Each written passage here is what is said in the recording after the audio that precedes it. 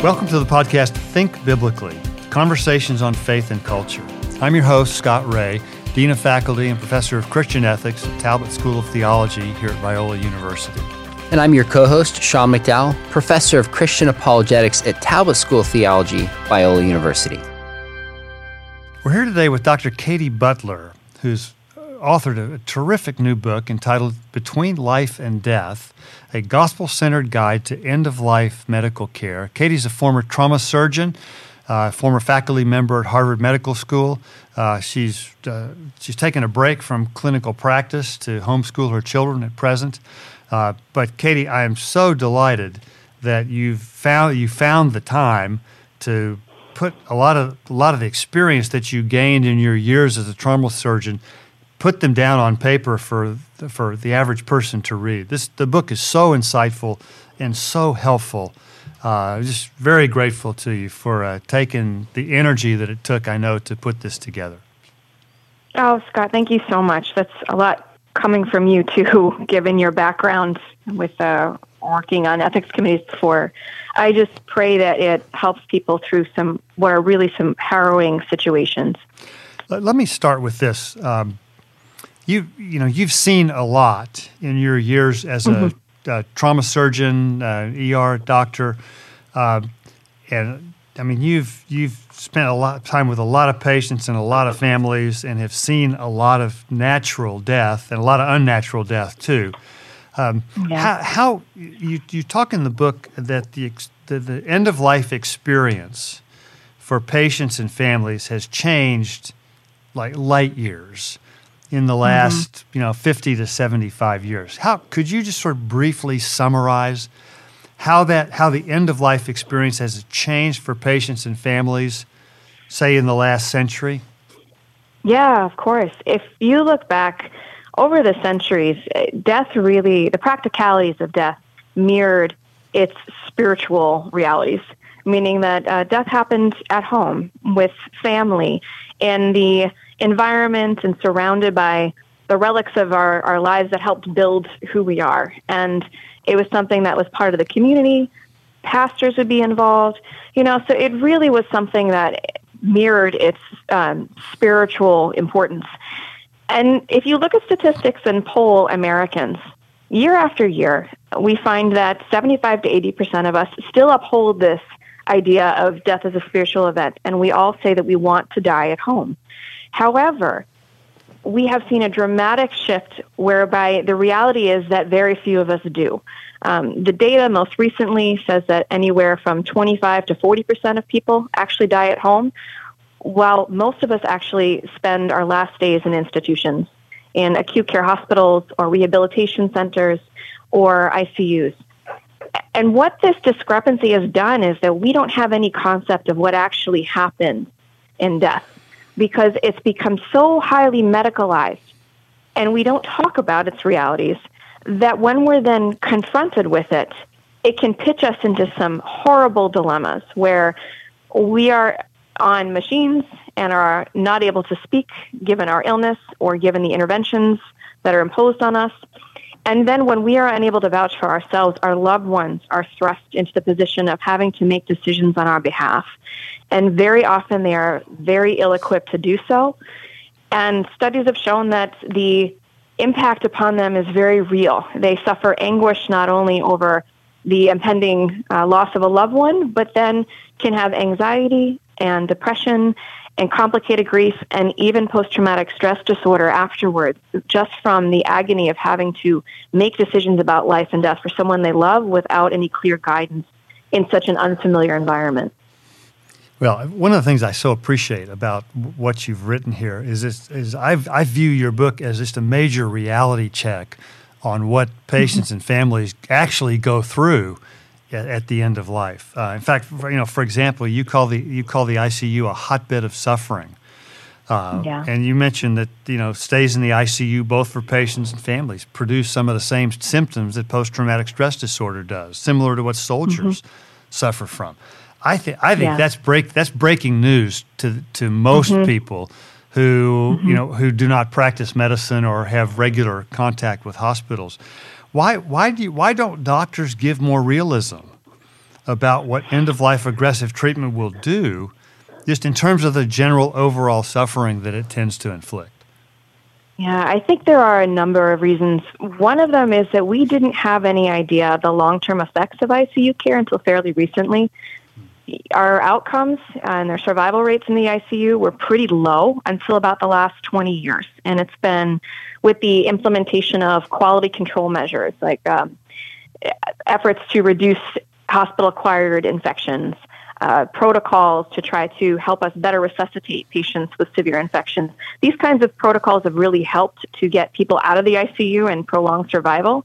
And so it's really only been over the past 15 years or so that we've started to acquire longer-term data for patients who've been in the ICU. And it wasn't until 2010 that we actually coined a term post-intensive care syndrome, because people after being in the ICU can suffer long-term psychiatric effects. In addition to, if we use paralytics, medications that paralyze you when you're on a ventilator, they can actually suffer from long-term weakness and require long-term physical therapy, or neuropathy, so they have chronic pain. And we just didn't know about this until the past 15 years or so. The other things that I would say is that medicine has become so highly subspecialized that the ones who are really seeing the effects on people in the intensive care unit are the ones who are there ministering to them and caring for them moment to moment.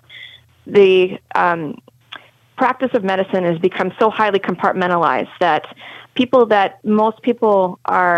doctors that most people are interacting with on a regular basis in their offices or to go for a cardiology consultation aren't seeing the realities of what's actually happening in the ICU and how devastating it can be for people. And then I would say the third thing is that, in general, medicine has a culture of what Atul Gawande coins as a culture of cure. There's very little discussion about suffering and dying in medical training. And I can recall that the first time that I encountered death and had to declare someone deceased, I was a resident, and no one had discussed with me as a medical student what to do. I didn't know what to expect, because the focus is so heavily honed in on what's the next thing you can do. And so in terms of looking at the broader picture of when are we actually helping and when are we returning people home versus when are we inflicting suffering without benefit and potentially committing people to real trauma, those things, it's just kind of outside of the mind frame of a lot of physicians. Do you think there's any other deeper reasons why maybe in medical training that's not talked about? Is it avoiding it? Is it kind of the deeper implications theologically that they'd rather not go there? Or is it really just like you said, we're just so focused on saving and then kind of move on? Oh, that's a really interesting question.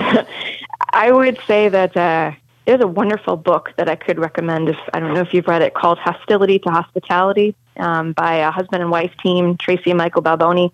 Well, he's a theologian, she's a radiation oncologist. And they actually look at the divide that's present right now in spirituality versus medicine. How they did a study of 4 different Boston hospitals, and they did a cross-sectional survey of 75 terminally ill cancer patients. And what they found was that 80% of the patients voiced that spirituality and religion were important to their illness experience and their forecast of their end of life and that experience and that process. But the numbers of physicians who said that it was important to them or that they felt comfortable actually providing spiritual care was minuscule. And patients reported that only 1% of physicians offered chaplaincy in their care, which to me is just astonishing.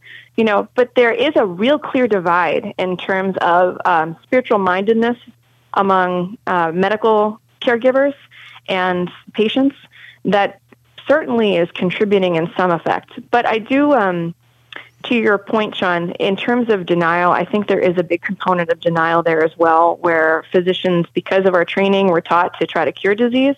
It feels like failure to say that you can do no more. And there's not a general acceptance of death being something that's inevitable. It's something to fight against. And that trickles down into the experiences people have then at the end of life, where we're not willing to say, you know what, this is not going to help. And it really requires, I think, a mind shift, which is coming around. I think people are being more vocal in terms of Atul Gawande's book, and there was recently a memoir out by a palliative care specialist out in California, saying that we really need to change the conversation when people are ailing and struggling with terminal illness to focus instead on what are their values and what do they really need most at the end of life when our cures run out. Katie, you make, I think, a very helpful distinction in your book between treatments that cure and treatments that support a patient. And you distinguish between technology that preserves life and that which prolongs death. I found it particularly helpful that in the treatments that simply prolong death, you make the point that they always increase suffering. In fact, I would probably make the case that it almost always involves a net increase in the level of suffering that a patient experiences. But as you know, at the end of life, that distinction between technology that preserves life and that which prolongs death can get a little. There's some gray in that, and it becomes a little bit fuzzy. How do you help families decide sort of which is which? Which things cure, which support in helping them make treatment decisions? Right. I think the key thing to ask is whether or not the underlying illness, the underlying process that's threatening a loved one's life is reversible, or it can be improved, or it can be recoverable. Sometimes think about ventilators and dialysis and all these things that we do in the intensive care unit, which is under the umbrella term of life support. We think about it as treatment, and it's not. We can put someone on a ventilator indefinitely, but what determines whether or not they're going to get better and go home and come off the ventilator depends on what is the underlying process driving the failure of their lungs. So to give you an example, if someone comes in with a pneumonia with a bacteria that's very common, that's easily treated, and they're otherwise quite healthy, and they require a ventilator, that ventilator is most likely to be temporary because we can reverse the underlying process with antibiotics. And they're expected to be on the ventilator a few days, they can come off of it, and they can return to their lives. It's a very different scenario when you have someone who comes in terminally ill with metastatic lung cancer and end-stage emphysema, who comes in with a fungal pneumonia that's much harder to treat. In that scenario, when they come in with failing lungs, that ventilator is most likely to be a permanent fixture, and the underlying illness is likely not recoverable. So it requires talking with doctors about what is it that's driving the illness in this situation, and is it something that can be reversed, or is it something that can be improved? And then the question comes, if it can be improved, what kind of life will it look like for the loved one afterwards? Because oftentimes, just as you say, Scott, it's not so black and white of getting completely better or sliding into death as much as improvement with this new disability. And that really gets into questions of suffering for what would a loved one say if he or she could speak. And this is why these conversations are so critical to have before a life-threatening event happens, to try to discern what would be too much suffering and what would somebody be willing to endure to achieve what's most important in life and to continue to walk with the Lord, and what would just be unbearable. That's particularly helpful because the way this is done in the bioethics literature is you talk about the futility of treatments. But most treatments are not futile because if they were physiologically futile, we just wouldn't prescribe them because they simply don't work. Futility doesn't really capture what we need to capture. It's about is the disease reversible, or can it be improved, but then at what cost? And I think I think we've been very reluctant to ask that question, at what cost? And that seems to me to be particularly important in this. How do you get families to consider the what they actually might be authorizing for medicine to do to their loved ones when they're not at the bedside? They don't experience any of this. They don't. They authorize these treatments and then go to the waiting room or go out for lunch or go home and come maybe not come back for a few days. So how do we help families see what exactly are the costs that they are imposing on their loved ones? I think in many cases for their own individual benefit, not so much for their loved ones' benefit. Yeah, absolutely. And, in terms of the individual benefit, I think it's just so hard because the people whom we're asking to make decisions are struggling with their own turmoil, meaning scared, worried to lose a loved one, grieving. There might be all sorts of emotional history there that we're not aware of, and then we have to have them make these decisions. I think it really has to focus on what would the loved one say or do. And this is why I think it's so critical that we have these conversations ahead of time and try to formulate advanced directives. But the narrative should always be, what would my loved one want? Not what I would want, not what I would want for him or her, but as image bearers of God, part of loving, those who are entrusted to our care is to say, okay, how can I be your voice when you can no longer speak? And so as physicians, the onus is on us to really explain what is the likely outcome. And sometimes we don't know, and sometimes it's appropriate to continue on with everything. But when it's very clear that someone's debilitated and has an end-stage disease, we as physicians need to pause and say, wait a minute, is this the right thing to do? Or are we going to be inflicting needless suffering? And we should always be having conversations with loved ones about, what would your loved one want? Have they had these conversations? And if they haven't, to try to tease out, what are their values? What is it that throughout the trajectory of their life they've pursued, and at what cost? And what have they voiced as being unbearable in the past? Katie, speaking of individuals' values, you cite statistics that seem to suggest religious people actually opt for more aggressive treatments at the end of life, yet they claim to believe in eternal life. How do you make sense of this seeming tension? Yeah. So there have actually been several studies looking at this, so it's been duplicated several times. The data actually looking to try to elicit from people their rationale is less robust. That has suggested that people who use religious coping to try to get through an illness will often be praying for a miracle and insisting, I'm going to continue, I'm going to do everything because God's going to heal me.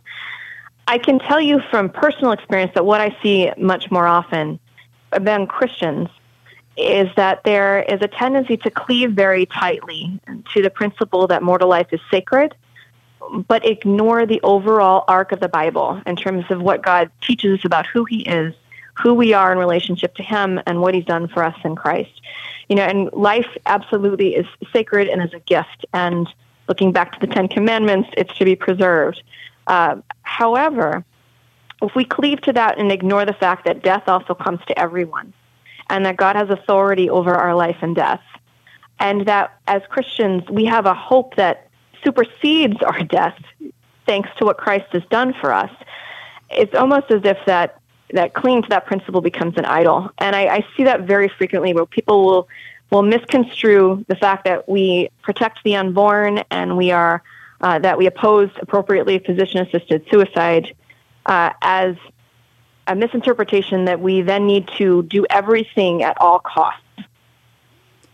So what would you say to a family who wants to cling to the possibility of the miraculous until the end and yet realize that oftentimes God doesn't perform miracles? Do you just live in that tension? Yeah. So first of all, I would say that those who are really clinging to that idea and are stalwartly saying we need to do everything are usually those who are really hurting and are very scared. And so I've found that you have to proceed very delicately. And sometimes you might not have a frank discussion about it until you've developed a relationship with that family member, because otherwise they will just shut down and think that you're fighting them, and that's not the case.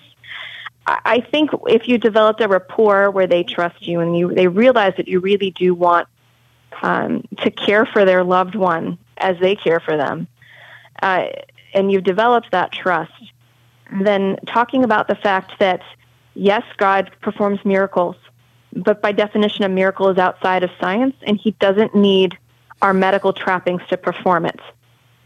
Jesus raised Lazarus with a command. He performed miraculous healings all throughout his ministry with soil and his own saliva. I mean, we don't require this kind of technology. He doesn't need our help to perform a miracle. And the other thing, I find that reflecting upon Jesus in the Garden of Gethsemane is very helpful, because here's one who has all the power of the Father at his disposal if he chooses, who is praying, Lord, please take this cup from me. Don't ordain that I suffer. But in this next breath says, but not my will, but your will. And I think that's a very helpful mind frame. Pray for a miracle. Yes, God does enable miracles, but we can't bend his will to ours. And even if we think that our loved one's miraculous healing is the only possible ultimate good, it may not be to God's glory, or it may not be the ultimate good that he can see outside of space and time. And so pray, yes, but ultimately we need to honor God's will. You said that a lot better than I would say it to a family. I've often been tempted to say to families, if we want to hope for a miracle, then let's go for broke and turn off everything. Wow. Yeah. But your response, I think, is a bit more gracious than mine. Although I have been tempted to ask families who I know are believing families to say, do you really believe what you say you believe about resurrection and eternity? Because from the way they're holding on to earthly life, and I think your point's right that they often do that because of the pain that they're feeling themselves.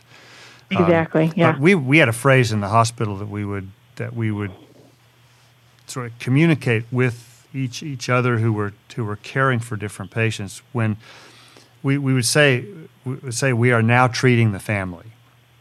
And we would when we were imposing treatments for the family's benefit, and I tried to get across to family members that that's almost always unethical to impose burdens on a loved one, not for their benefit, but for the benefit of the family members who understandably, I think, have great difficulty letting go because their loved one is going to be in a different and better place. But we're not.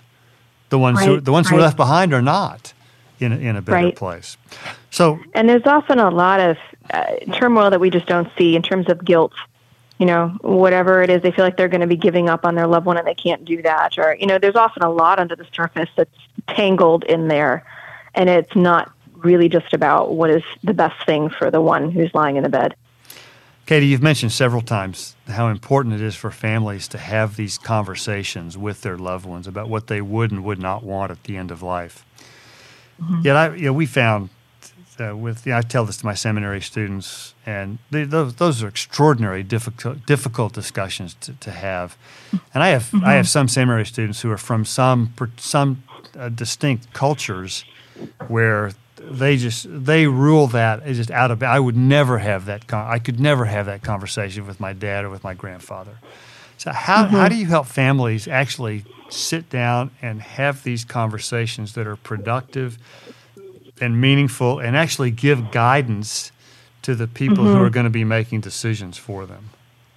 Oh my goodness! So one of my motivations in the book was to try to break that silence, to try to help people understand that as much as discussions of death can stop conversation at a dinner table faster than anything, it's not something that we can defer until the need arises, because the stakes are just too high. It's not only suffering on ourselves in terms of enduring treatments that might be abhorrent to us, but it's also inflicting those who are then required to speak for us with incredible, it's just a huge burden. What I would say in terms of trying to coax people to have these discussions, recruit help, if possible, from a physician. So if you're a child and you're saying, I want to have these discussions with my parent, but I can't, you can always reach out to the primary care doctor of your parents and ask them to try to start broaching it. Maybe that difference of a professional opening the discussion will help, or if there's a pastor that's trusted, and then include you in the discussion as it unfolds. That would be one way to try to have someone partner with you to try to help open up that dialogue. So they don't get to defer that conversation to the parent or to the pastor or the physician, but they're included in that themselves. Exactly, and that's really how it should be. If the next of kin is the one who's going to be making decisions, it should be that they're involved in that discussion. And then the next thing I would say is, if you're just trying to open that dialogue with a parent, part of it might be actually not to run straight to the scary questions. What would you be okay with? What would you not? But to try to open the discussion about values. What is it that over the course of life they've required to grow in fellowship with the Lord? What has been the most hard for them in life that they would never want to revisit? Start it that way, and then maybe refer to someone that you both know, who's been in the hospital, and talk about it in that context, about values and suffering, and then get down to the specifics. Mm-hmm. But make it so that it's a dialogue that's less intimidating. You're not making it obvious that you're talking about death, but really you're trying to get to the heart of what is it that matters to him or her, because you can then extrapolate those values to help you when you're in a situation of making decisions for a loved one. Yeah, I thought it was really helpful, your statement, I think, sort of early on in the book when you said most of us will be unable to articulate our wishes when the time comes.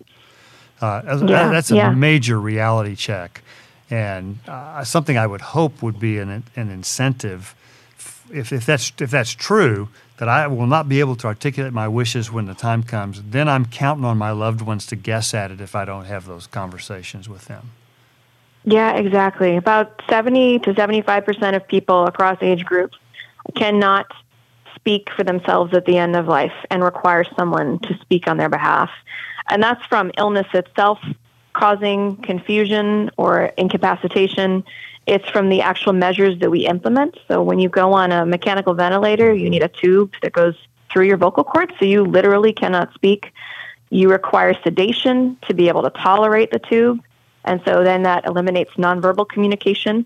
And oftentimes in severe illness, we suffer from delirium. So we're actually detached from reality. And all of these things mean that when there are decisions to be made that are crucial, how far do we go? What do we do? You can't speak and vouch for yourself. And then by necessity, the responsibility falls to those you love. And if we don't equip those we love ahead of time with a sense for what we would accept and what would be intolerable, it just puts them through tremendous anguish. You have a really interesting section where you give advice for people to talk to doctors at the end of a loved one's life. And that's in some ways counterintuitive, because we feel like when our loved ones are hurting, we're the ones who are vulnerable and they need to know how to talk to us. But you kind of flip the narrative a little bit. What advice do you have for families talking to doctors? Yeah, I mean, this comes from having been in the conference table in the ICU so many times, where I've had discussions with families, and just knowing that it's very intimidating, and you can have questions banging around your head and not know what to do, but not know what you can ask. And as I mentioned, very few physicians will offer chaplaincy. So what I would say first and foremost is ask for spiritual support in the hospital. You're entitled to it. Every hospital offers it. They can help you navigate these things from a spiritual standpoint. Do you understand how the Bible directs you? And then in terms of trying to tease out for a loved one is something reversible or not, just feel empowered to ask questions. Really try to understand what is the disease process that's threatening his or her life. What are the treatments that are being given? And what is their likelihood for recovery and for ushering someone back home, and what are the downsides? And some physicians will volunteer this information, others will not, because they're so caught up in the care itself. And so really feel at liberty to ask questions often and frequently so that you have an understanding of what lies ahead. That's really helpful, because I know most of the people I talk to in the hospital setting, they're intimidated by talking to doctors. And they get so little time that it's really challenging to make those productive. One final question for you, Katie. I remember really vividly when my father-in-law left the hospital for the last time. He had cancer surgery, and I'm wheeling him out of the hospital. And he had been in there he had complications, predictably. He was in his late 80s. He was there for probably 3 weeks. Delirium set in, like you described. It was a terrible experience, and he whispered in my ear as I'm wheeling him out. He said, "Don't ever bring me here again." And I think what he meant by that, though he couldn't articulate it quite like that, is I'm going to, regardless of what medicine says or can or can't do, I'm going to live out the rest of my days as from the hand of the Lord with gratitude, and I'm sort of entrusting myself back to Him. what would you? But we were not at a place yet where medicine says we have no more options. But he was done with medicine. Right. What do you say to the family who sees that suffering and wants to stop? But it's before the point. I mean, most people are fine stopping when medicine says we have no more options. Right. But before that point, I think is where a lot of the suffering gets inflicted with, I would say, marginal if little benefit. Oh, absolutely. I would say to the issue of suffering, part of the Christian walk is to have compassion and be merciful to the suffering. And he very clearly declared that what he endured was too much, and we never would have mercy in the sense of actively administering a medication to end someone's life. So that's physician-assisted suicide. That's not what I'm talking about. But we're not mandated. The Bible doesn't compel us to chase after treatments that are going to cause suffering that's unbearable. And so it's perfectly within someone's power, in terms of biblically speaking, to decline further treatments if they say this is too much.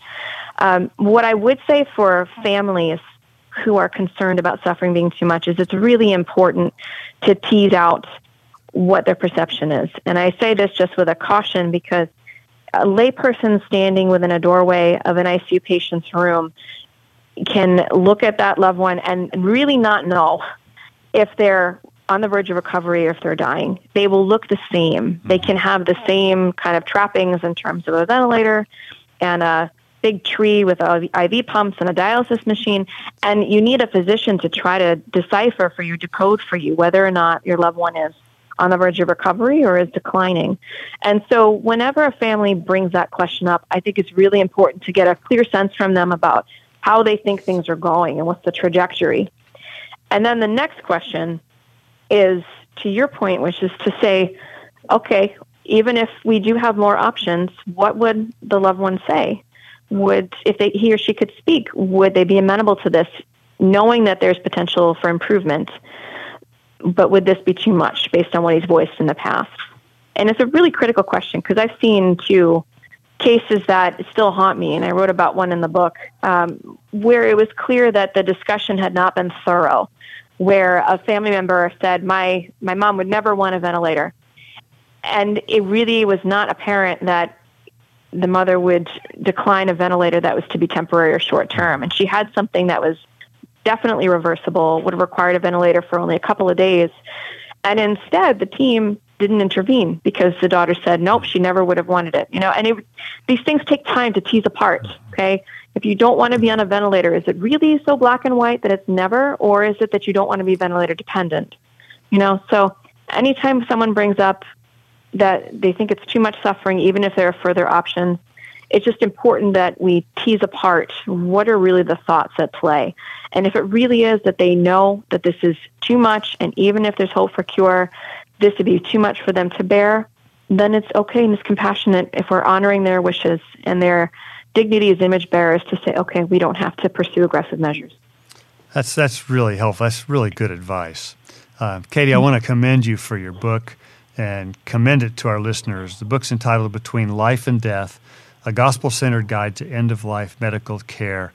Katie, you've done such a good job with it. It is so well-grounded biblically, but it is also incredibly practical. And you take the medical data and put it in layman's terms in really helpful ways that people can grasp hold of quickly and easily. These are really important questions. We've said on our show before that unless you're completely alienated from your family and everybody who you care about, you will walk down this end-of-life road with someone that you care about, and we will all walk down it ourselves. So you've done the body of Christ, I think, a wonderful service with this book, and I wish you well. I hope our featuring it gets it into a lot of people's hands because it is really good stuff, and highly commend you for it. Thank you so much, and I just pray that it helps grant some people some peace in what are just some very, very difficult scenarios, and perhaps can help us remember that ultimately our hope is not in these contraptions that can so scare us and cause suffering, but are in Christ who has overcome all of it. Amen. Well said. This has been an episode of the podcast Think Biblically, Conversations on Faith and Culture. To learn more about us and today's guest, Dr. Katie Butler, and find more episodes, go to biola.edu/thinkbiblically. That's biola.edu/thinkbiblically. If you enjoyed today's conversation, give us a rating on your podcast app and share it with a friend. Thank you so much for listening, and remember, think biblically about everything.